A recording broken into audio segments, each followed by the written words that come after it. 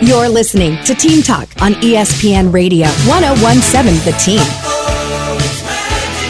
Joe O'Neill, Sam Hauser till 5, and then we go to Great American Ballpark in Cincinnati. Dodgers and Reds open a 3-game series. Joining us now in the Daniels Plumbing, Heating, and Air Conditioning Cool Take Hotline is Geoff Grammer, beat writer for Lobo Hoops and a Journal staff writer. And Geoff, I'm reading your story from today, and it says, while the Journal has been asking both schools about the status of scheduling the games for the past couple of months, it wasn't until the Journal published the story last week that most fans and state politicians were even made aware of this impasse. So, Geoff, first of all, thank you so much for putting this out there last week, because I would fall into that category. I had no idea it was at risk as much as it was. Talk to me about what you've learned in the last week or so, Geoff.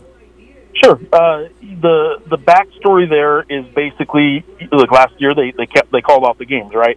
And I kind of kept asking periodically, well, what's it going to take to play these games again? Because there was some talk initially, will you take a year off? When will you play these games again? I knew football had already been scheduled, so I just assumed it would get played. It wasn't a pressing kind of matter for me, but as it kept going and nothing had been resolved on the basketball side, I started to realize, all right, there's something here. Let's see what it is. And I don't know if this is just coaches through the years on both sides, Lobo coaches and Aggie coaches, have long since discussed, this idea of a non-conference home and home it's not ideal for the coaches. They don't like playing the same team twice in the non-conference. They'd rather the non-conference be about a variety of teams for a variety of reasons. Sometimes it's economic. Sometimes it's just different styles to prepare for conference play. So they don't really like playing each other twice a year, but fans do, and they know that, and New Mexicans like that. So I kind of thought for a while maybe this was just about that. They were kind of delaying and slow playing it, and they were going to shift to this once-a-year thing. But I kept asking both sides. There wasn't a resolution. So finally last week I called up both athletic directors and said, guys, I've been asking long enough. Like, I'm just going to write a story, and if all it says is that you guys haven't yet scheduled these games while games around the country are being scheduled, then that's all it'll say. But if you guys want to say more, if you guys want to explain why you guys aren't scheduling these games right now, now's the time to do it. And both of them decided to talk to me, and obviously, as reported, it was essentially Mario just wanted to play the games as they've always been played, and Eddie said, well, look, after the past year, to use their phrase, the temperature of this rivalry got to a certain point where we needed to pause a little bit and try and figure out what the best way to go forward is. And on the football side, UNM was confident it had a plan in place to do that. NMSU felt the same because they scheduled the game as usual. And on the men's basketball side, UNM just didn't feel yet that it was they just wanted some assurances in writing that there's going to be more to the security plan than there has been in the past, which has not exactly been high security. Now we should point out, and it has been pointed out quite a bit over the past week, there wasn't a violent act, or the big violence of last year was at a football game. Not just one brawl that was on social media. There were numerous fights that night, and not one charge, not one police intervention that led to a report from that game. And there were multiple fights and multiple incidents, including Lobo fans too. It wasn't just Aggie fans and Las Cruces doing this to the Albuquerque visitors. There were fights from both fan bases that game, and there were multiple fights, and there was police present that did nothing, especially at least not in terms of charges being filed or anything like that. And after that game, there was a little bit of a question, wait a minute, like this is getting out of hand. And then sure enough, a month later, the shooting, which did not happen at a sporting event, would not have had a plan in place from either school to stop it. The shooting was at 3 a.m. on campus, on an open campus that people can get onto, was sort of the tipping point to, wait a minute, we really got to figure something out because, again, the temperature of this rivalry is just at an all-time high right now. And frankly, when this story came out a week ago, I didn't expect it to get as much attention as it did, but I'll tell you what it showed.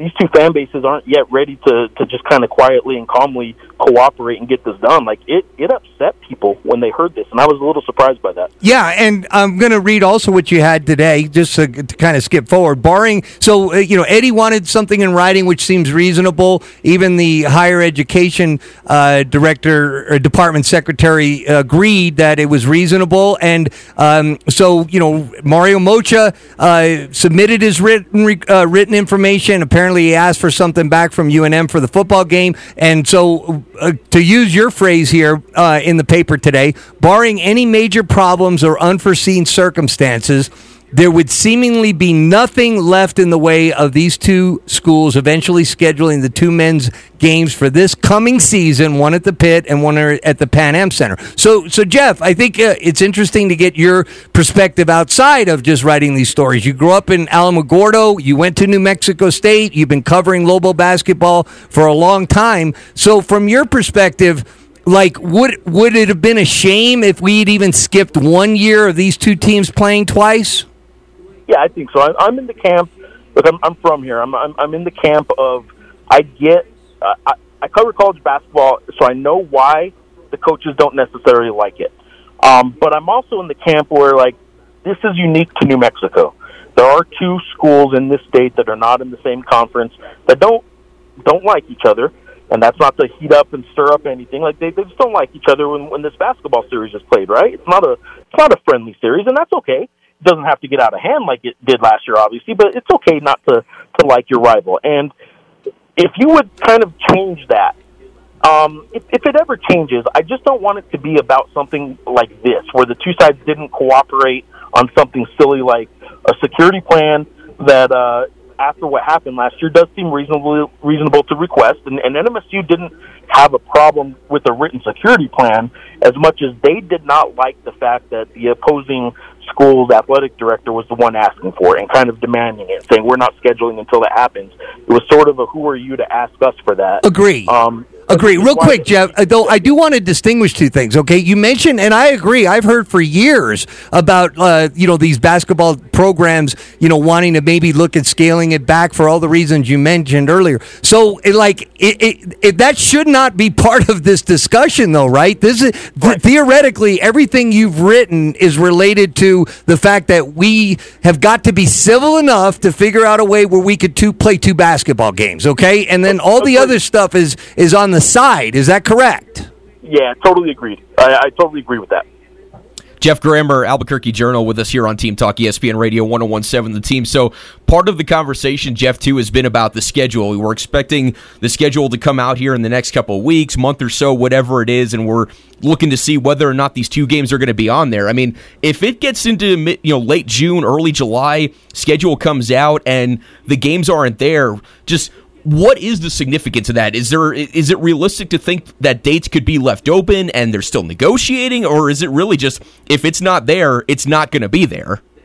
A week ago, I would have told you there was a real good chance the games wouldn't be played, and then if anything, maybe they would keep a couple dates open. At this point, based on the reaction from last week, again, a reaction that surprised me, and I think surprised both schools a little bit. Based on that reaction, I see almost no way, I will never say never, but I almost see no way that they won't play these two games at this point. So I think it'll happen. I think they will probably pretty quickly agree on some dates, even if they don't announce them, because they got to fit them in around all the other games they've already scheduled in the last couple weeks.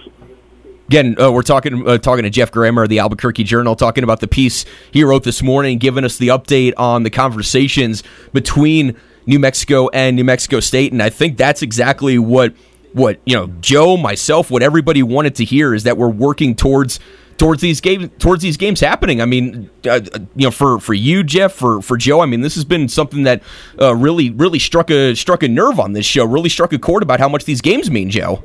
It did, yeah. Geoff, and I don't know if your ears have been ringing, but I've been talking about you since you wrote the original story. Front page, above the fold, the whole 9 yards. I was like, this is unacceptable for us not to be able to play two games in each other's hometowns and there to be a safe environment. I also said that I will be down at the Pan Am if this does go through, and Sam and I will be down there, and I'll have no concern over my safety. I just think it might be the safest place in New Mexico when they they finally play this game. But I just want to say, thank you so much for continuing to pursue this story, and for the time you took, even months ago, of trying to find out if all this was going to come together. But we'll keep an eye on it, Geoff. Thanks so much. Appreciate your work at the Albuquerque Journal. And thanks for joining us on ESPN Radio 101.7 The Team, Geoff. Appreciate you guys. Thanks for having me on. You got it. All right. Well, that is going to do it. Thanks to Geoff Grammer. Thanks to Jerome Espinosa for chiming in on the whole merger between the LIV Golf Tour and the PGA. And we're going to get out of here, Sam, and we're going to go to Great American Ballpark in Cincinnati. Dodgers Reds. ESPN Radio 101.7 The Team.